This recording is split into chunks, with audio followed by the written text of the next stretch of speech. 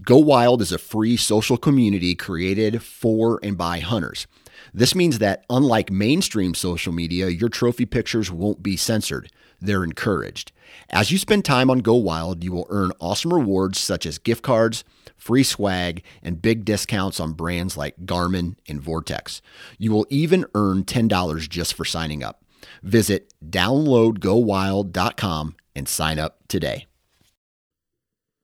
All right, guys, welcome to today's show. And joining me on the show today, I've got a guy named Joe Jones. He runs several social media pages called The Outdoors in Color, and he loves hunting and fishing. He's from North Carolina, and I'm pretty sure he's my first guest that I've ever had on from North Carolina. So I'm pumped to pick his brain about the different opportunities that state has to offer for outdoorsmen and women.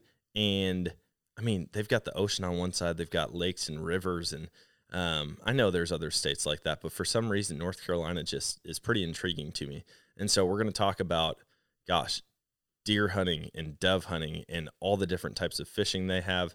And Joe loves to document his stuff on his social media pages where he gets people out in the outdoors for the first time. And he teaches them all of the skills and all of the things that he grew up learning and loving. And I'm just super pumped about this episode. Now, I'm not in North Carolina for it. I'm actually remotely recording from Wisconsin, the motherland. I mean, it's my home state, and I love coming back up here and just remembering all the different places that I used to hunt, and actually, I guess, still do hunt. I come up here every year for white-tailed deer season around Thanksgiving, and I'm hoping to expand some hunting properties this week. So you're going to hear more about that in future episodes, but we're going to jump into this episode with Joe, and it's going to be a good one, so get ready. Like, he was doing things that were just badass. That was one of the coolest moments of my life. I was really scared, but knowing that Dan had the gun, I did have the rifle, like, we would be okay.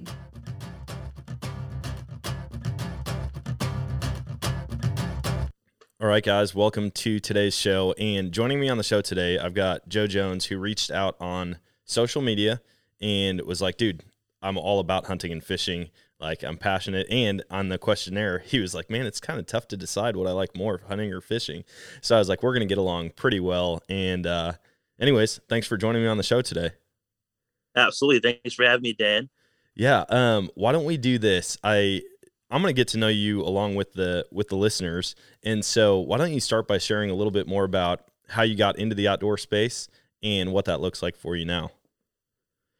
Absolutely. So, coming from a family of five, 3 brothers, 1 sister, the youngest out of the 5, my dad started us out, just shooting 22s, target practicing. Of course, we started fishing at a young age. And, for me, getting to see my brothers and sisters doing all that and having fun, I got hooked onto it from starting to hunt. My brothers would be able to go dove hunting when I was like 4 or 5. I would cry and beg for my dad to take me, and a lot of my mom would be like, "Oh no, he's too young." So I finally was able to go with my dad and my brothers. I was the bird dog, chasing doves. So that's a little bit my story of hunting. It's just started out as a young age. My dad got us involved fishing. I'm just obsessed about fishing as I'm hunting. Anytime there was a body of water around, I'm looking into it to say, what kind of fish are in there? What can I catch? Whether it's a creek, river, lake, pond. I obsess, growing up as a kid, I would always think one of the stories that stick out the most to me, now that it's coming back to me, is I think I was staying at my dad's parents' house in the country, and they had a pond probably about a mile behind their house. And I think I was probably around 7 or 8. I dug up some worms at my grandparents' house and found a fishing pole and literally started walking off in the woods. And my grandpa was like, what are you doing? Where are you going? I'm like, I'm going fishing. What do you mean? I'm just, every second I get, it's thinking about, when can I go fishing next? When can I go hunting next? And that started out with my foundation with my dad, teaching us how to hunt and fish. Man, that's awesome. I can totally relate. Like hunting and fishing as a kid, I grew up in a family of 5 also. I had 3 older sisters. Every one of them learned how to hunt, and they would come back with deer, and they would always hang them right outside. Like, I would wait all day long for my parents and my sisters to get back from hunting just to see what they had shot. And so I'm like super pumped. I started going out with my dad early on, and then my uncle actually got me into waterfowl and pheasant hunting.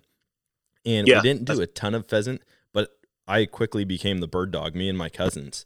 And when it comes to pheasant hunting, like, if you can't smell them, like, good luck being a bird dog. We would go back and forth for hours in cornfields and never kick up a single pheasant. Oh yeah. So I think I remember one pheasant out of all the times that we did that jumped up, and I was like, yeah, we're going to have to get a real dog. And we never really did for pheasant hunting, but I can definitely relate. So before we started recording, you were sharing with me that you're in North Carolina, which is sweet. I think you're my first guest from North Carolina. Let's go, North Carolina, raise up. Let's go. What kind of, you're right there near the coast. What kind of hunting and fishing opportunities do you have there? It seems like you probably have a little bit of everything. So central North Carolina, a lot of hardwoods, open fields, agriculture. So deer hunting is big for me personally. Obviously, in North Carolina, it's big. Small game hunting, squirrels, rabbit, doves. We don't really have a sustainable quail population, but we do have wild quail. I think it's more so close to the coast, sandhills area. Again, what else do we have? Of course, we have duck. I'm not a big duck hunter. I think I've tried it myself, like jump shooting, just trying to scare them up and then shooting at them. But I've never really officially gone. I would love to. I just don't have the boat, the connections to get out there, because I'd rather be deer hunting, honestly. But after this deer season ends, I'm typically in the woods rabbit hunting with my barber. He's a big rabbit hunter, and then I'll squirrel hunt as well after deer season ends that 1st of January. Man, that's awesome. Do you guys, when you go out for rabbit and squirrel, are you running beagles or are you running dogs of any kind? 4 years ago, I started rabbit hunting with my barber. He just started talking. I was like, what? He's got beagles. And then that conversation started. I actually am able to hunt his got 30 acres in Chapel Hill, which is a college town, but it's got some big deer because of the subdivisions. But anytime you got big acreage in a city like that, those deer are going to be in there. So he's a big rabbit hunter. He grew up rabbit hunting with his dad. I have a cool story on my channel. I don't want to fast forward, but he's got about 15 beagles. And my first rabbit hunt, I was just like, this is awesome. Like, I have never experienced anything like that. The way he explained the dogs, how they would jump up a rabbit, and then of course they would be moving out, chasing that rabbit, and then as soon as you started hearing those dogs get closer, then you wanted to sit still and just wait for the rabbit. And just the way he described it, like, it was just like it was amazing. Like, because he would say, hey, once you start hearing those dogs come closer, just sit still and look out. And sure enough, I saw a rabbit, but it's like I saw it and I was like, I couldn't believe my eyes. It was about 30 yards away. And as soon as I moved towards the shoot, it scared off. But then the dogs did the same thing. They circled it, pulled it right to me, and then I actually was able to shoot it again. But that experience was just awesome. I've never done any type of beagle hunting like that. Man, that sounds sweet. I've never, I've hunted rabbits with beagles before, but it's only been with 1 or 2 dogs, and we're going brush pile to brush pile. And so these beagles were tiny. They were the smallest beagles I've ever seen. And they would dive into these brush piles, and they'd start going nuts in there. And my buddy would be like, dude, there's going to be one coming out. Get ready. Sure enough, they'd kick one out or up. I think we had one brush pile they kicked 7 out of in one afternoon. Yes. And I was like, dude, this is insane. But I've heard about people using like packs of beagles and doing that same thing where they push them and circle them around to you. That seems like a whole different level of it. Yeah, he hunts game lands in North Carolina within an hour. And it is like, we probably put in 2 or 3, 4 or 5 miles in a hunt. So it's actually really good exercise. Jeez, that's on my bucket list now. I got to try it with a bunch of beagles. Carolina will get you into it, man. Dude, that'd be sweet. Yeah, we're gonna hit the road full time in August, and so I'm hoping to kind of travel all over, check out, make some new connections, or go visit some of the people on the podcast. So that'd be fun. I'll have to hit you up if we're in that area. I got you. So you mentioned possibly, or maybe you did say that you get to hunt that 30 acres near the city. Yeah. Are you doing that for deer now? Yeah, no, yeah, that was strictly, that wasn't for rabbit hunting. Rabbit hunting, typically with your dogs, I mean, it's got to be, he typically likes to go on tracks of 100, like 100, anything less than 100 acres, he doesn't want to put his dogs on. Yeah. Obviously, you don't want someone else's property, but that's why he goes to game lands, because he has thousands of acres at his disposal. So I deer hunt his property, bow hunt his property all year. I mean, not all year, but during the season. He's got some big deer out there. Man, I don't want to throw you under the bus or throw North Carolina under the bus and get a bunch of hunting pressure coming your way. But what kind of? Yeah. It's an under. I was gonna say it seems like an underreported state, and so I don't want it to be like, oh man, there's monsters here. But I mean, are you getting into some pretty good deer there? Yeah. I mean, I'm not a big scoring deer antlers. Scoring deers.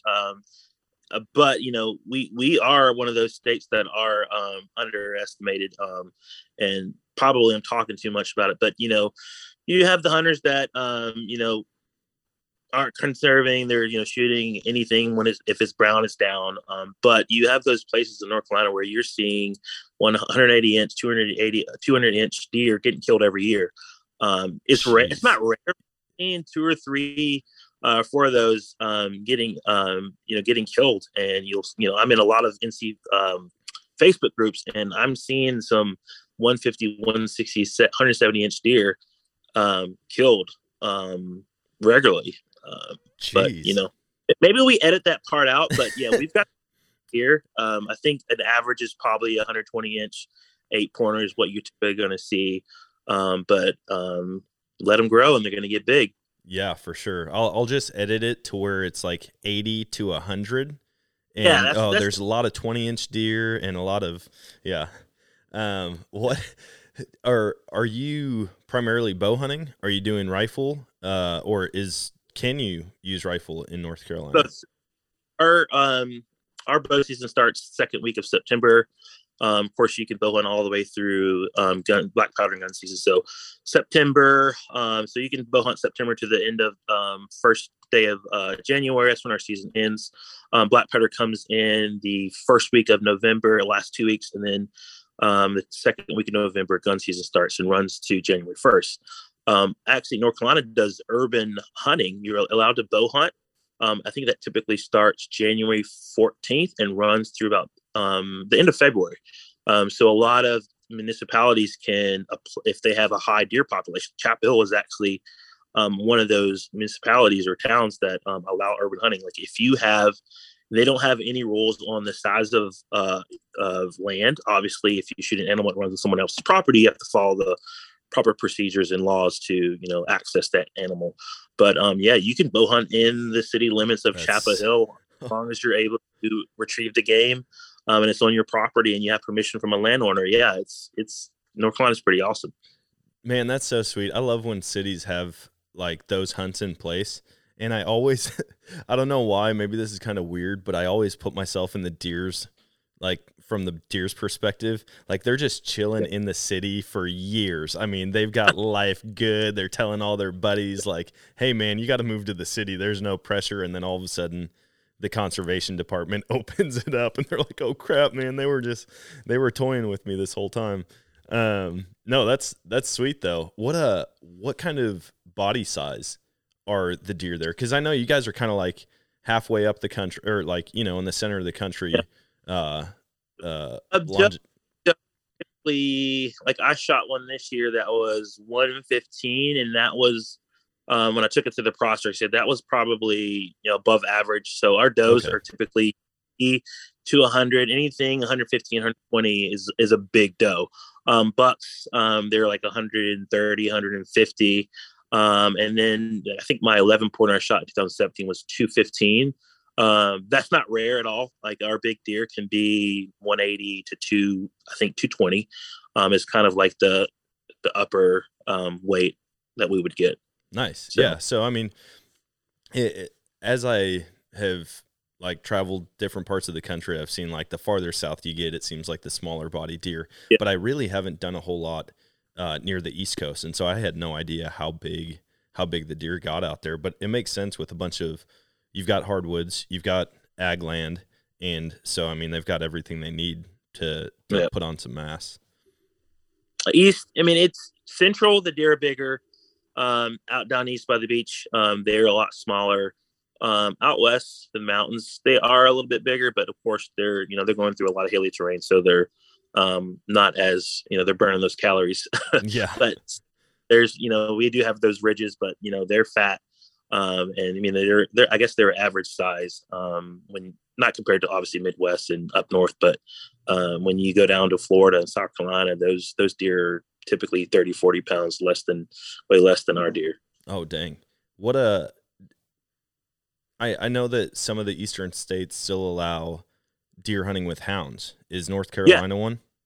It's huge, and don't let me get started with the feuds, but I want to experience it because we have again, I'm in a lot of NC Facebook groups, and there are some really good dog hunting, deer with dog hunting groups. They're usually clubs. They usually run a lot of clubs, and they have maybe 5,000 to 10,000 acres, and how many ever members. But it's well known in North Carolina. I've never experienced it. I've always wanted to. We do have certain counties that are allowed. I think it's more so east and closer to Virginia, but don't quote me on that. But yeah, we typically have a few counties that deer hunting with hounds is legal. Okay. Yeah, that one's always kind of, I've been back and forth on it, and I think the only reason is because I've seen some of the hunts that have gone wrong on YouTube or on social media, and I'm like, all right, you're shooting with buckshot, and where I grew up, you couldn't hunt with buckshot, and I'm like, yeah, and so that already, I kind of had something against that from the get-go, but I don't know why. Shooting at moving big game animals seems way different to me than shooting at rabbits when they're running through the woods. You know what I mean? And I know that there's probably people who every year they put great shots on deer that are booking it, or the hounds chase them to them. And so before I make a final judgment of my own, yeah, I wanna experience it. I do want to go there and see it and talk to some people who, I mean, that's what they know of when it comes to whitetail hunting. Yeah, I've been invited out. It's just, find the time to do it. And obviously when I'm deer hunting, I want to be in the zone and focus what I'm after, but I'm definitely down to experience it. I've definitely been offered. A lot of the guys on Facebook are like, hey, come down. We're doing it this Saturday. They'll announce it and say, hey, anyone can come. So that's cool. They're just, because there's some controversy. Obviously it's not the safety issue. It's more so property lines. That's the hugest argument. Your dog's running on my land. That's the argument there in North Carolina. And of course, there's some severity to it, but I could see archery hunters kind of having an issue with it. I don't know. I have no idea when the seasons and stuff are, or if they overlap, but November. Yeah. Yeah, I can't imagine sitting in a bow stand and you just hear the dogs and you're like, oh crap, oh no. Like, it's one thing to shoot it. Are insane. It's just like, okay, this is why I don't want to have Facebook anymore. I'll just the fighting over trivial stuff. But yeah, it gets heated. Like I'm eating my popcorn and just watch it. Oh man, that's funny. No, I have a hard time making a call on the ethics of a certain type of hunting unless I've tried it. And True. Like I said, I've got some preconceived ideas about doing that, but again, I really do want to experience it and talk to the people who grew up doing it, because like for me, there's people who deer hunt, and the way that I do it, they're like, are you kidding me? That's how you deer hunt? That sounds like the dumbest thing ever. And I can imagine if you're hunting deer with hounds, sitting in a tree stand with your bow sounds like you'd have to, it'd be worse than pulling teeth, Yeah. So, what other stuff do you hunt? I mean, so you've talked a little bit about fishing, but you can dive into that a little more if you want to also. So hunting, it's a tradition, dove hunting. It is the first Saturday in September, before Labor Day. All of my brothers, we go. It kicks off the hunting season. It's just the camaraderie. You always like pick different, places, preserves. It's typically, if you can get a private spot and you have connections, it's great. Those are typically the better hunts. But you have a lot of places that offer, a $50, $100 hunt for all day with, picking. So we typically try to pick one that we know is going to be good, or if it gets booked up fast, but it's pretty popular. And it's just nonstop wing shooting. And then second weekend, typically a week later, is the bow opener. And I am like, I got to take off work. I'm like psyched about it and ready to, dive in and get that buck that I'm after, or, fill the freezer with the doe. Yeah, man, I wish that the states would stagger all of the dove openers, because it seems like most dove openers land on that first of September. And yeah, it drives me crazy, man, because I talk to people, and that's like the hunt that it doesn't matter if you're hunting public or private, like people will invite you to come and hunt with them for dove. Nobody's like giving away their honey hole for big whitetails, but it's like, man, yeah, come shoot some doves with me. No big deal. We've got a pretty good spot for doves here. It's public land. And I mean, you better wear safety glasses because there's a lot of guys out there, but I mean, it's nonstop action, and we've turned that into a pretty big event. What was that? Or Michigan. So that's actually in Missouri. So Missouri. I'm from Wisconsin. I'm actually currently in Wisconsin, but in Missouri, that's where I got into dove hunting, and it's a ton of fun. Do you? Yeah. What kind of doves do you guys have there? Just your gray morning dove. Okay. The farther west you get, there's a ton of Eurasians and ringneck doves. They're bigger. Right? They fly harder, it seems like, but most places there's no season and no limit on them because they're invasive. So Colorado, when I lived in Colorado, that was the one thing that any time of year I could go out to my buddy's property with my shotgun, and you're just watching for them, and you can tell. I mean, they fly hard. They're bigger bodied. And when you've got something like that, I'm like, dude, invasive species, although I know they pose issues, I kind of love them because there's typically not any restrictions on them. Yeah, because you can just, bring as many shells as you want. Because that wing shooting, fast shooting is so much fun. Oh, yeah. And it's totally different. I mean, like you said, you've never really done a proper duck hunt. But duck hunting, you don't have those numbers typically. It's not like they're coming from every direction. Obviously, there's places that it is like that, but all of the waterfowl hunting I've done, like you see them from a long ways off, or you're calling to them. You've got a specific spot that you think they're going to land, or a specific direction they're going to come in from because of the wind. But with doves, I love the action and the camaraderie when you've got a big group of guys and it's like, hey, back behind your head, coming over, or like coming from the left. Yep. Oh man, that's the best. Low bird. Man. Yeah, that's the one. I'm like, dude, I've never been afraid of going blind like I do when I go dove hunting. Someone's gonna get real happy. And getting peppered is like in North Carolina, like, Oh yeah. So there in North Carolina, what kind of fishing do you do? Are you doing saltwater, freshwater? I mean, are you hitting lakes, ponds, and streams, or what? I'm a bank fisherman, to be honest with you. Saltwater fishing, I've maybe done once or twice with like not knowing any idea what I'm doing. But you put me on a river, stream, pond, lake on the bank, and I'm going to catch some fish. Nice. I've done canoe fishing, kayak fishing, but not, any bass boats. But like, I love bank fishing. I love looking for structure. As a kid, worms in a cane pole starting out. And then, I think I was on 10 or 11. I started getting the Bassmasters, and, it was everything to just learn. I get those magazines in, those stickers, some hats, some lures. I was obsessed with bass fishing, and I would try to go to neighbors' ponds. There was a pond in my neighborhood that I would go to and got permission to, and it was just like just trying to catch bass or any fish really. Um, so um, so I'm typically targeting bass, brim. Crappie is coming in right now. Jordan Lake is, a central lake that we bank fish for crappie. Of course, typically I'm waiting for that warmer weather, which is typically now. They're about to come in to spawn. So now in 2 or 3 weeks, it's about to be on fire. Nice. So I'll be doing that. Trout fishing. I've got some mentors. I've gotten to trout fishing.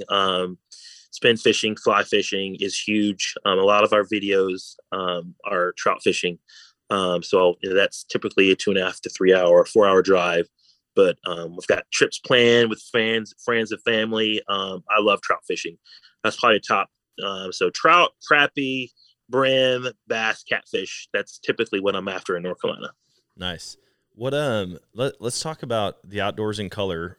Just because you had mentioned friends and family and getting other people out there getting together and hunting. So your social media platforms are called Outdoors in Color, and we had talked a little bit about your passion for getting other people outdoors, like taking people, teaching them, whether it's fishing or hunting, introducing them to it, and talk about your passion for that and kind of how that started.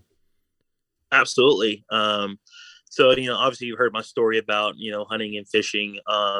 And I've always, after college and getting a little bit more serious into hunting, getting into bow hunting, and hunting as much as I can in between work, in my social life, friends would be like, "Oh, you hunt? Really? You hunt?" And a lot of the friends have been like, "Hey, can you take me out? Can you take me out fishing? Can you take me out hunting?" And I enjoy, bringing that new person that has any clue what hunting and fishing is about. Maybe they've done it once or twice, or never shot their first deer or caught a fish or bass.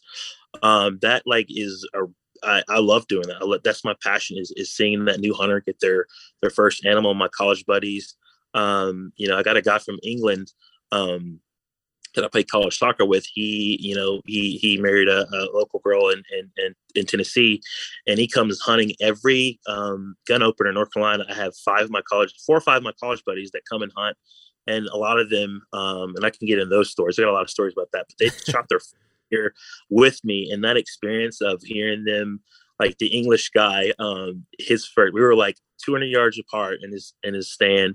And I'm in my other stand, and he shoots a deer, and he's like, "I got you mother!" And his English, I'm like, "Jono, buddy, like, there's more deer coming." But he dropped his first deer.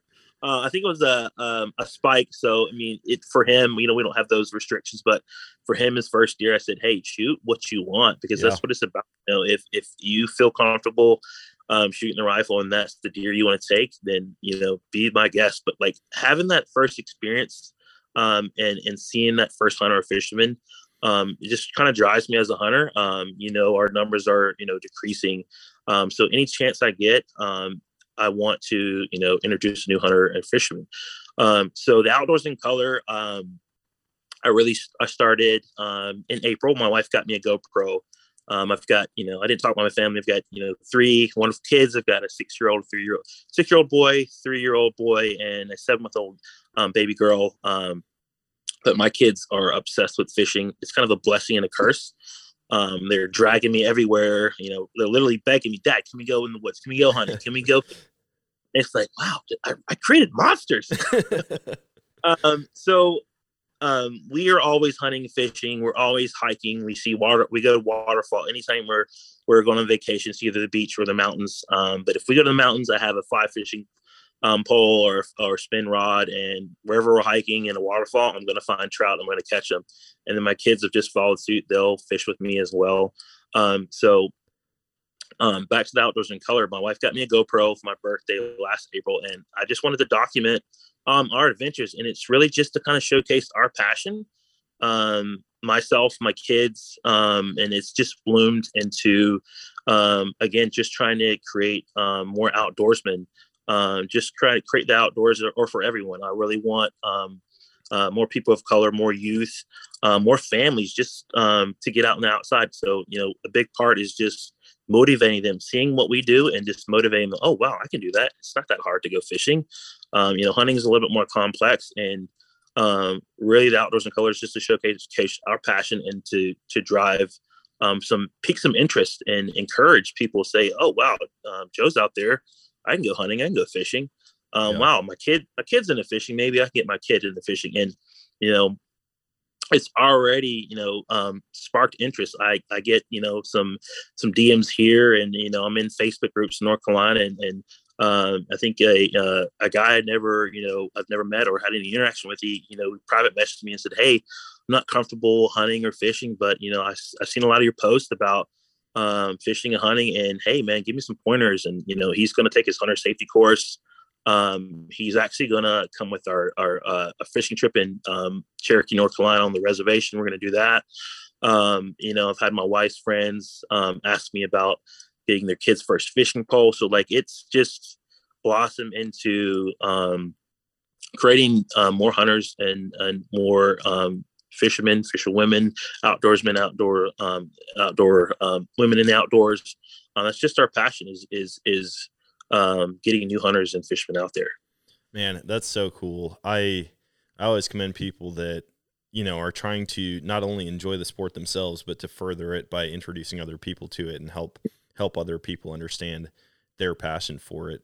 With that, have you noticed any challenges maybe with people who come out? Like, are there certain hesitations that they have, whether it's fishing or hunting, or do you kind of have a progression of like, man, I'm going to get them on dove hunting because it's high action, you're going to see a lot, and then maybe we'll advance to deer hunting or something like that?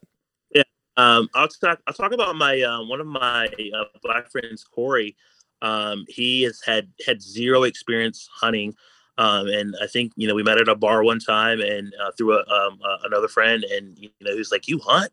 Black people don't hunt. I'm like, yeah, we do. We do hunt. Yes, we do. It's is for everyone. And, I think it's, the Outdoors and Colors is about creating a space for, people of color, youth to see, other people that are different in that field, just having fun. And, Corey reached out to me. He said, I really want to deer hunt. Like, I want to get my first deer. I want to kind of have a connection to that, food I'm eating. A lot of people don't have that connection to, they're going to the grocery store to get their chicken or their beef, but he wanted to experience harvesting his first deer and then processing it. He got to skin it, and then of course he got to some of the items in the backstrap we kept, and then we took it to a processor and made sausage and hamburger. So he was able to experience that whole process. And for him, it was taking an animal's life was like, it was, he didn't really struggle with it, but it was like, wow, I just, that's an animal that was living and breathing, and now it's right here in front of me. So that's just surreal. That's just part of hunting. And he appreciated the whole process from beginning to end. And since then, he moved out to Oregon, actually. And he's moved back, and now he's like obsessed with hunting. Like, he just got his first Matthews bow at my local bow shop, and he's going to be bow hunting with me. He didn't get a deer this year since he moved back, but he's obsessed. He's like, I'm probably going to bow hunt the entire season.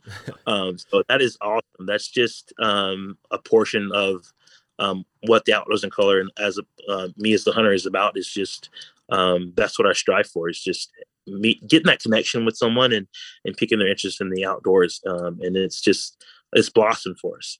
Yeah, man, it's cool to see people's like preconceived notions about hunting kind of fall away when they get out there. I've had people approach me and they're like, man, how do you do that? Like, how do you take an animal's life without, crying every time? Like, you're shooting something that's innocent and has no idea that you're there.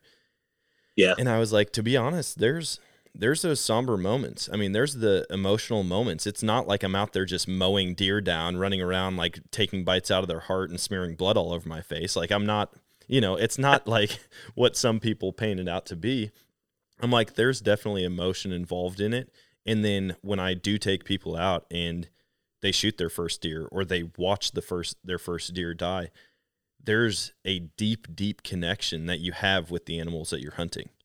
Absolutely. And people, I don't think will ever understand it fully until they can experience it for themselves. I agree. Absolutely agree. All right, guys, I need to take a quick second to tell you about a product that I've been using for quite a while now. It's called Bull Elk Beard Oil. If you've spent any amount of time in the outdoors, whether it's on the mountain, in the marsh, or in the woods, you've felt the effects of the wind, the sun, and the cold on your face. What this product does, it helps you look better, feel more confident, and it helps your beard keep its moisture. Not to mention, it smells great, so now my wife can't complain as much after I come home from a long week of elk hunting.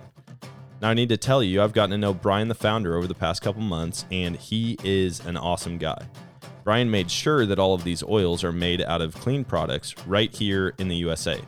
He also loves to give back to the outdoor community, whether that's through fundraisers for public land acquisitions, or even helping donate money to cover the surgery cost of duck dogs. He's an amazing guy, and he makes an amazing product. So go check out bullelkbeardoil.com, and be sure to check out the subscription options so that you don't have to run out of your favorite facial hair product. Plus, you can use the code Nomadic and get 20% off your order. Back to like the introduction to hunting, or like the progression of how you take someone from one type of hunting to the next. I got my wife into hunting, and she was a hip hop dancer. She danced at a studio and like taught a bunch of people. She danced out in California. She's done all kinds of stuff. And I was like, man, this is interesting. I never thought I would marry a hip hop dancer. Like I grew up hunting and fishing, and like I was shooting everything that moved from a young age. And she's like, I never thought I'd marry a hunter. Like I didn't even know people actually killed animals and ate them. This is so weird. Exactly. I'm like, we should not have ended up together, but I took her out on a duck hunt, and I quickly realized, like, unless you know for sure there's ducks in the area and lots of them, and the weather is somewhat mild, that should not be someone's first hunting experience. We got cold in the water. Yeah, she was freezing cold. We shot one duck that day, and it was the only one we saw. And she was like, this is miserable. Like, she's bundled up. She's like, my toes are freezing. Like, my hands are freezing. I can't stay warm. My hand warmers, they're not producing heat anymore.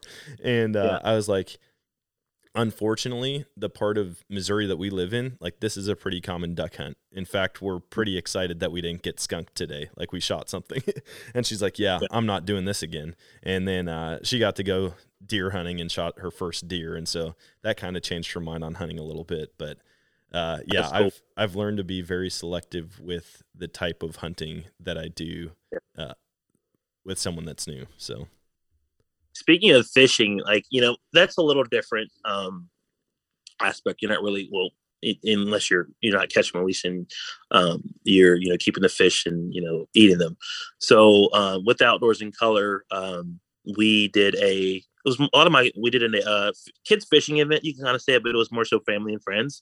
And that's kind of, with the Outdoors in Color, it's just, we're at the baby steps. It's, it's just really showcasing what we do right now. It's not really a business, which, we'll talk about in the future, possibly make an LLC or nonprofit. But, big thing is getting kids in the outdoors. We took these kids to a local pond in Burlington, North Carolina. It's literally central. The pond only can hold, they stock it with trout, typically December. To stock it once in December. The trout will typically die off, when it gets warmer, February, March, and typically it gets fished out probably before then. So this local park pond, they stocked trout from half a pound, 1 pound, up to a 6 pound rainbow trout in there. So they've been doing that for about 4 or 5 years, and I've been getting new fishermen to go out there. But this year I got all my kids were out there. My brother-in-law's kids, his daughter, his son, my oldest son's friend from school, his dad, and my cousin's kids. So they were typically like 9 and 10. They were the older kids. So most of the kids were typically, they were under 6. A lot of the kids were under 6. So and a lot of them had never caught trout. They've brim fished. But the kids had an absolute blast. We were using, I have the videos out there. It's called Kids Trout Fishing Bonanza on YouTube, but it's just constant screaming and chaos and trout. It is just absurd. My youngest son, 3, he caught the first trout, and there's just kids running and like screaming, "You got it, reeling and calling!" Like, it's just like pure excitement, and like everyone was like clapping, calling on. reel it in, reel it in. It was just amazing. All the kids got to catch trout. My son caught a 6-pound trout. Of course, some of them were sticking to fishing and they're playing, throwing rocks, just having fun. But one of Parker, my oldest son, his friend's dad was fishing further down, and Parker and his friend were playing, and Parker sees this rod getting pulled in.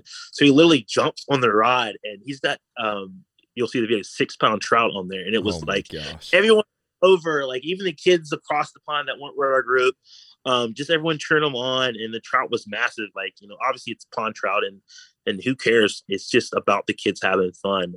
In the future, I want to, hold more events like that, whether it's, trout fishing, pond fishing, just getting kids outside is awesome. So that went to a rabbit hole. But there was one of my wife's friends, Instagram messaged me and said, hey, my son's never been fishing before.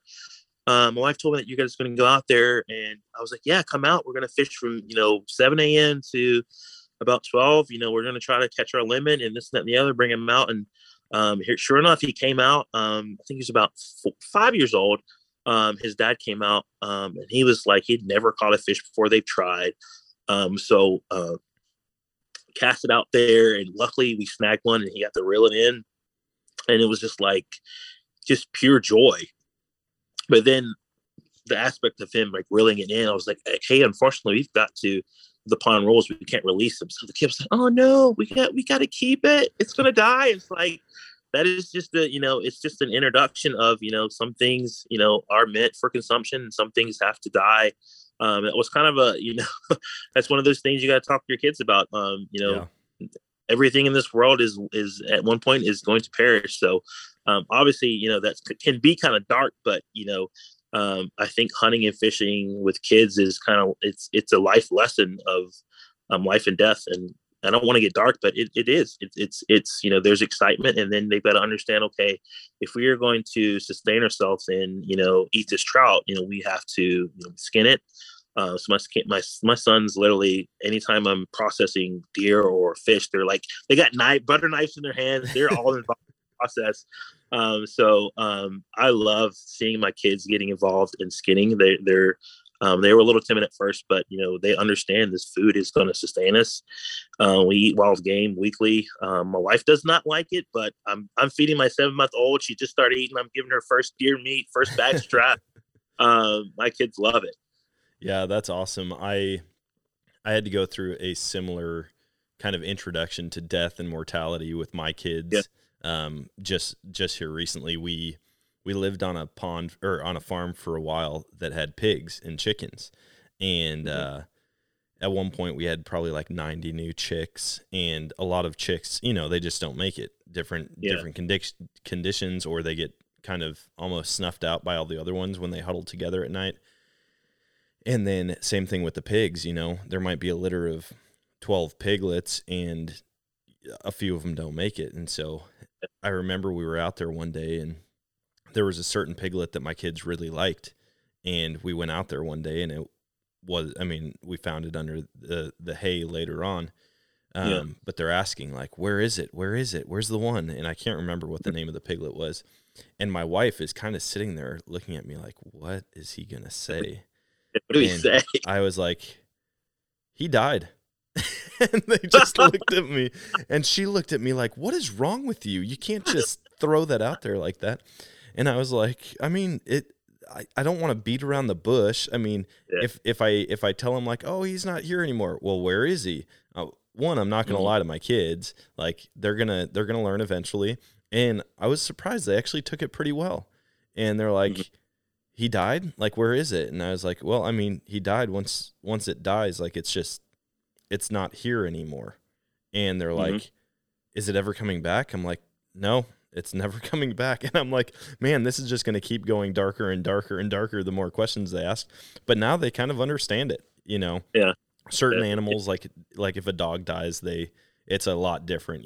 They're like, is it in heaven? Do we get to see it one day? Like, is it ever coming back? I really miss it.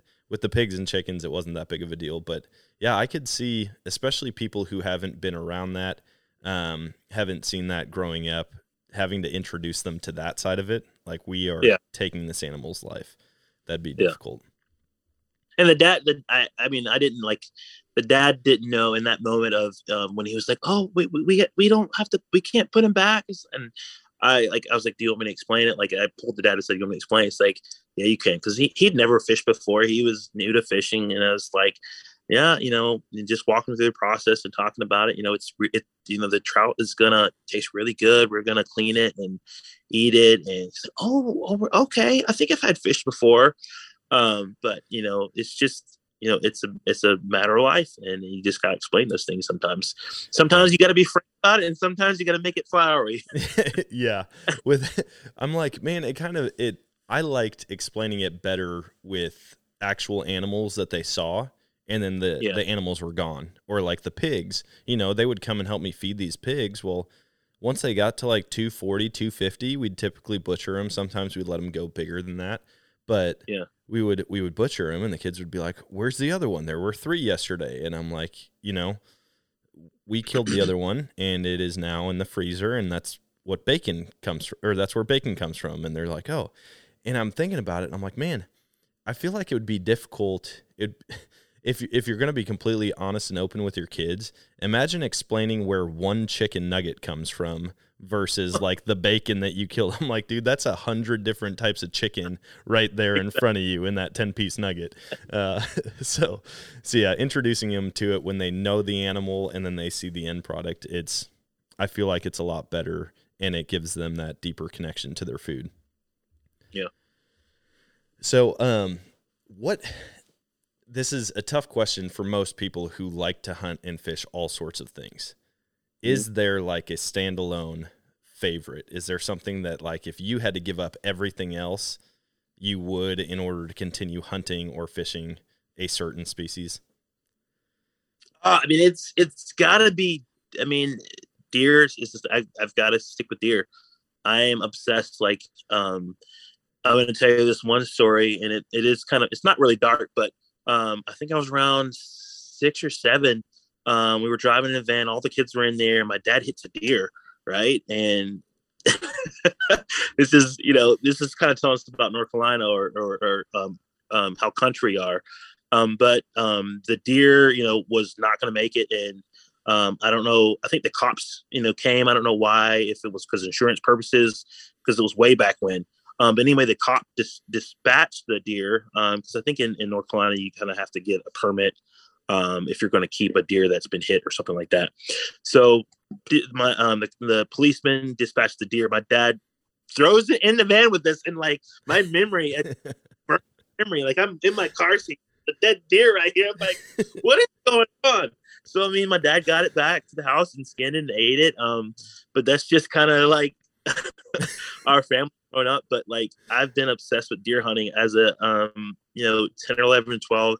My mom would always tell me, like, I would count deer. Like, the most exciting thing about going anywhere to school or to church, any long drives, I would literally look out and count deer. Like, I was like, oh, I just saw 20, 30, 40, 50. Yeah. And actually, I feel like it's helped me as a hunter, just like seeing animals and seeing things out of peripherals. Like, anytime I'm hunting, like, well, how did you see that? I'm like, I don't know. It's natural. Like, I know when a deer's coming, or I just have that instinct of, I think a deer's over here.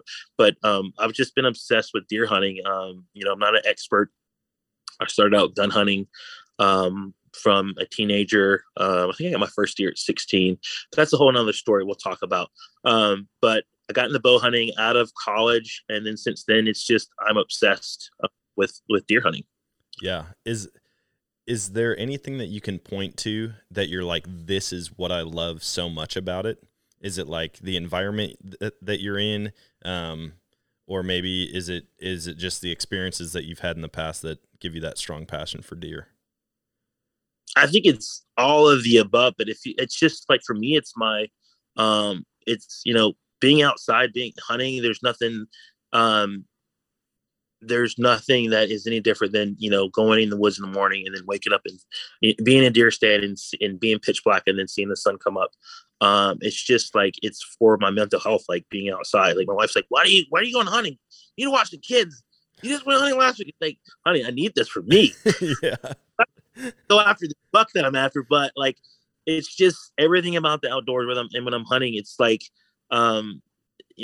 seeing God's creation and witnessing that. And obviously the passion is, as I've progressed as a hunter, it's, I want to try to get it's not the biggest deer, but the older the deer are, not necessarily the bigger the deer are, but the older the deer are, the harder they are to harvest. And that challenge for me, I'm learning. I mean, I'm listening to podcasts.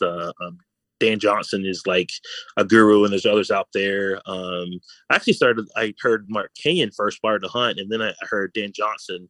And just like everything is just like still new to me. Like I'm learning everything about, how a mature buck uses the wind and the terrain, and just like, it's just constant, learning about deer and then hunting in different ways, to harvest the animal, how I'm after them. And it's like a chess game. If that makes any sense, it's everything about hunting, the preparation, of getting the deer stand up in the summer. It's nonstop, about, giving the deer minerals if you're into that, feeding the deer. But I really enjoy, wife's coming in. I really enjoy, the whole aspects of hunting from beginning to start, whether it's, prepping for deer season, getting that, stand up, scouting. It's never ending. Yeah. I think a big part of the allure of whitetail deer hunting is the involvement in it all year long. I mean, there's always something that you can do, like from January 1st to December 31st, whether it's actually hunting, whether it's trail cameras, shed hunting, scouting, planning food plots. Like, it's such an involved sport. And then on top of that, most places, whitetail deer are the largest animal that you can hunt, and the availability of them. I don't know. I think there's an intimacy about whitetail deer, especially once you get into hunting certain properties a lot, or getting to know, a certain group of deer and how they use the landscape. Like you said, listening to people and finding out more strategies, using the wind, using the terrain, all of that.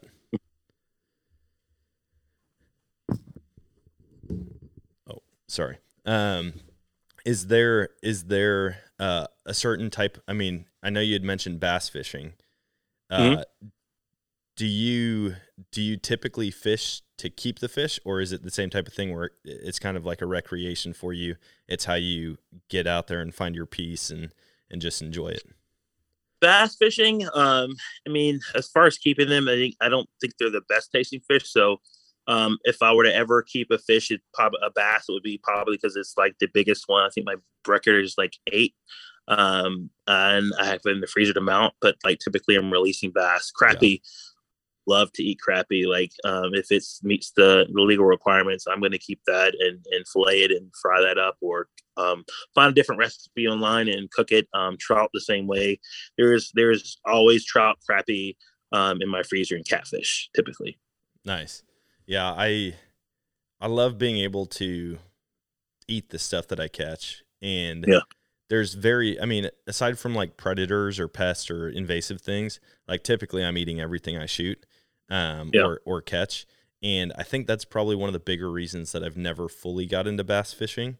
Like I'll do it, but I grew up fishing like walleye and pike and muskie up here in Wisconsin. And so it's like when we would go out and fish, we were fishing to eat. Like we would fish, we'd bring them home, we'd fillet them and cook them up pretty quickly. And then to find out that people, even trout fishermen, I'm like, man, I love trout. Trout's delicious. And to find out there's like a whole subculture of fishermen. In fact, it's not even technically a subculture, because bass fishing is by far the number one fishing sport out there.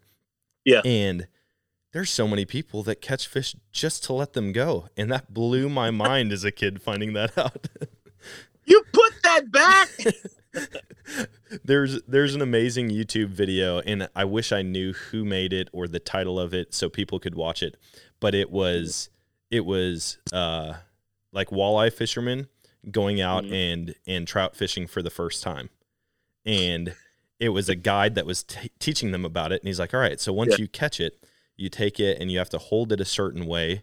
And they're like, oh, yeah, no, I know. You hold it a certain way so that it doesn't flop back into the water. Like, you got to get it in the live well, or like be able to kill it quickly. And he's like, no, we don't kill these. And they're like, what do you mean you don't kill these? We let them go back into the river. And they're like, why would you do that? And he's like, so that we can catch them later. Oh, yeah. So they're bigger and we can eat them then. And he's like, no.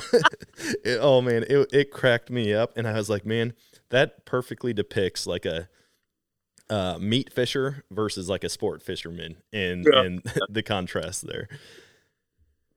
So we have with trout fishing we have regulations, whether it's hatchery supported, which is typically in the spring where it's just for purely catch and keep, and then we have our delayed harvest, which it's single hook artificial lures only, and then you have your fly fishing sections that it's fly fishing only. So there's all kinds of opportunities for trout fishing in North Carolina. Nice. Yeah, that's same here. I mean, you can catch just about anything here in Missouri. Like I found out recently that we've got muskie in a local lake and walleye. My buddy found this amazing walleye spawn last spring, and I was like, you got to be kidding me. If I had known that, I'd be out there fishing every day. And so I'm going to hit that here soon. But do you have any specific type of fishing that you've never done that you want to do? Is there something on your bucket list or a destination that you want to go to fish? I mean, obviously bucket list is Alaska, and that's hunting, fishing, but I would like to go deep sea fishing, catch my own, whatever kind of fish it is, not tuna, obviously that's a little bit bigger fish, but go to Alaska, salmon fish would be a bucket list item. But yeah, deep sea fishing, halibut, that would be awesome. Yeah, that's definitely on the bucket list. Yeah. Fishing Alaska, I've got to do it twice now. And no way. It is unreal. But I'll tell you the secret, and I'm sure a lot of the listeners have heard this. I'm 90% sure I've mentioned this on the show before. You can get the Alaska Air credit card, and if you spend $1,000 on it, you can actually get a buddy ticket free. So like buy one, get one free ticket to Alaska round trip. So yeah. We've done that twice, awesome. And yeah, you can get up there pretty cheap, and I highly recommend it, man. It's the greatest place I've ever been by far. Yeah, definitely bucket list. Of course, I feel like everybody should start looking into Alaska now before Putin takes it back. Oh my God. Oh wow, man, yeah, definitely.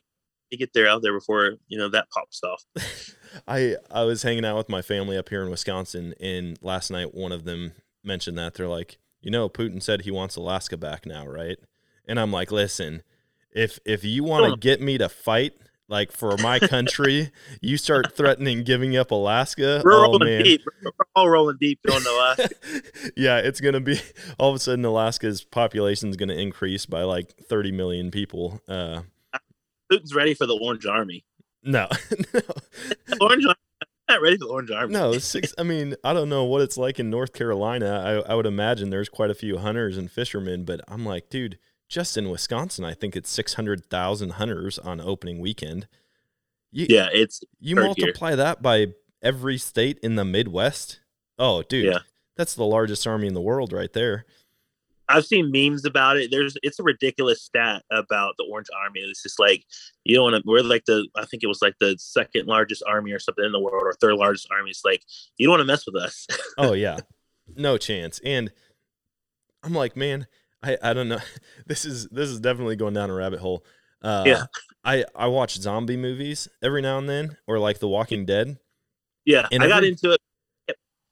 Kept going. Yeah, it keeps going, but every time I watch it, I'm not thinking about, like, how would I defend myself? How would I do X, Y, or Z? Like, all I'm thinking is, dude, can you imagine how much hunting property you would have? Can you imagine all the places you could go fishing and not run into another person fishing? Yep. Yeah. Yeah, that's... I always make a joke. I don't know if you've heard of the Biltmore house in North Carolina. It's in Asheville. It's a massive mansion. It looks like a castle. So we're like, if anything goes south and zombies are around, we are taking that, and we're taking that castle because it's got like 50 rooms or something like that. It's just massive and it's fenced in. It's like we're taking that and we're just gonna live off the land. Yeah. Oh man, that's like a dream come true for me. I mean, Yeah. that's like You mean there's no more people? Yeah. I can go wherever I want. You mean there's no more hunting pressure? Like, I'm not gonna hike 10 miles back in and run into another hunter in the same area? This sounds amazing. Yeah, that would be that's weird to think. Like, I want civilization to become destroyed just so I can have better hunting. We're obsessed. Yeah, exactly. I've got an issue. So that same line of questioning, as far as bucket list, what would your bucket list hunt be, if you could go anywhere and hunt anything? It would have to be elk. Like, I really want, like, there's opportunities for me to go. Obviously, finances and logistics, having a family work.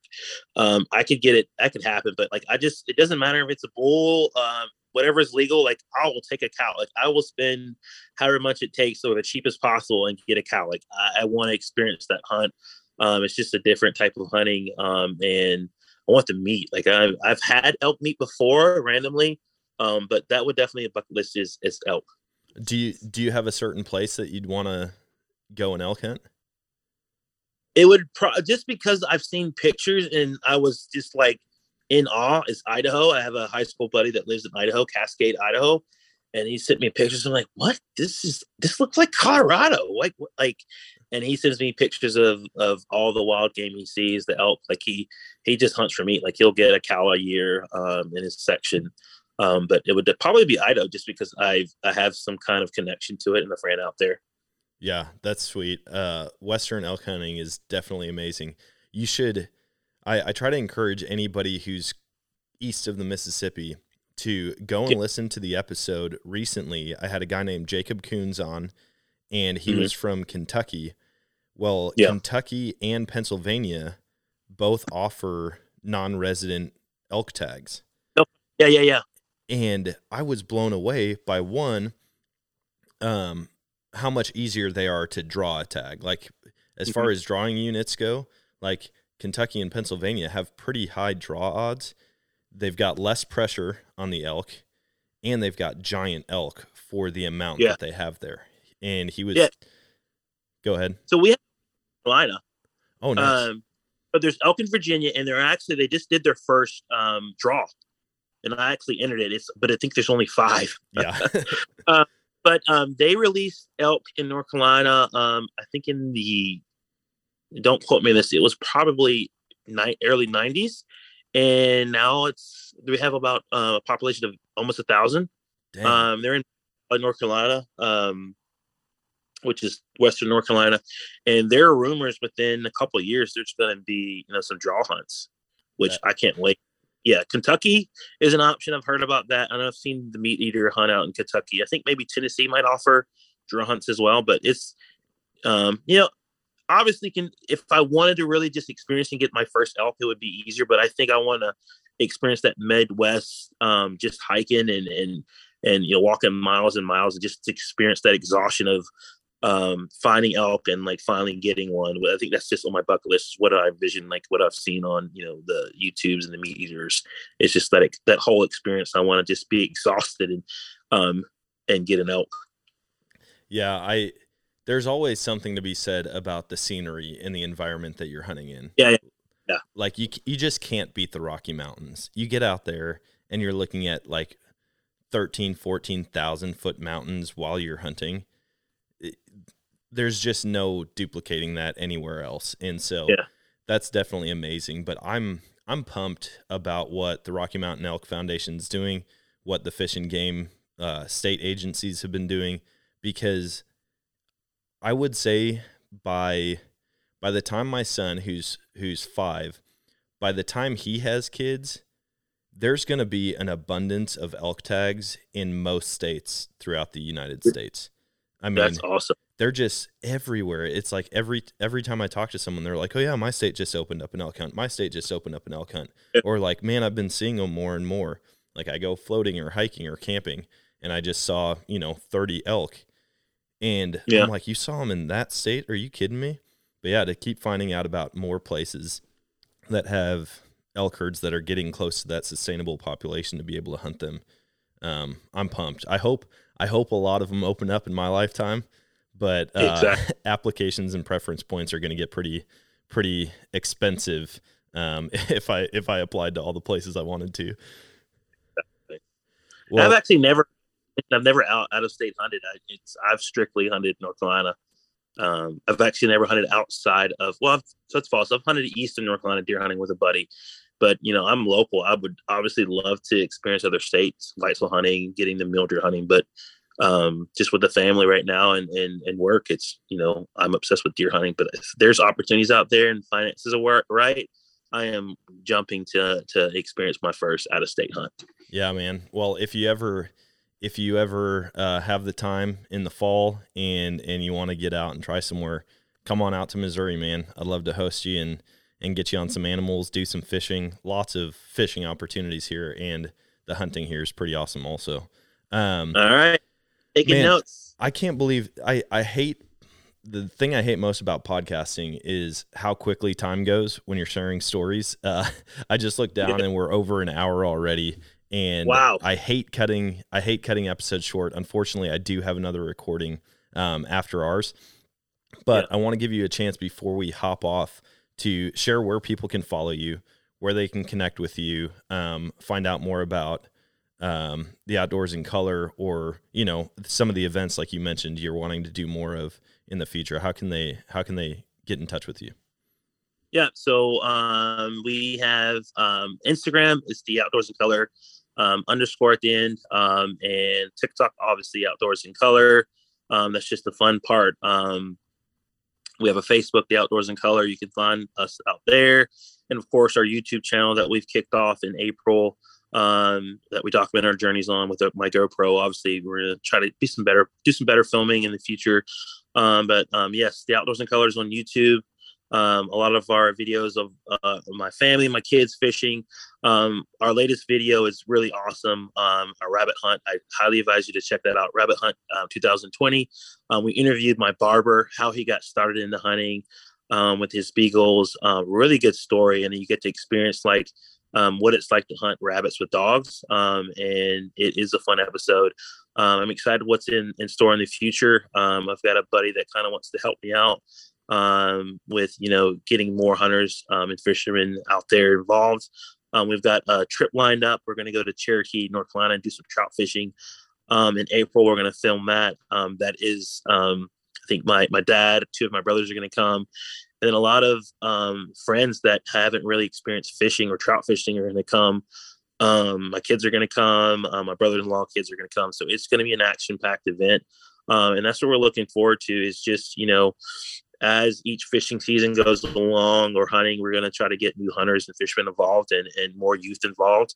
And that's just really what we're about. We really want have a safe space for, people of color to see, people like me in the outdoors. I think it's important to have representation in the hunting and fishing industry. And the outdoors is for everyone.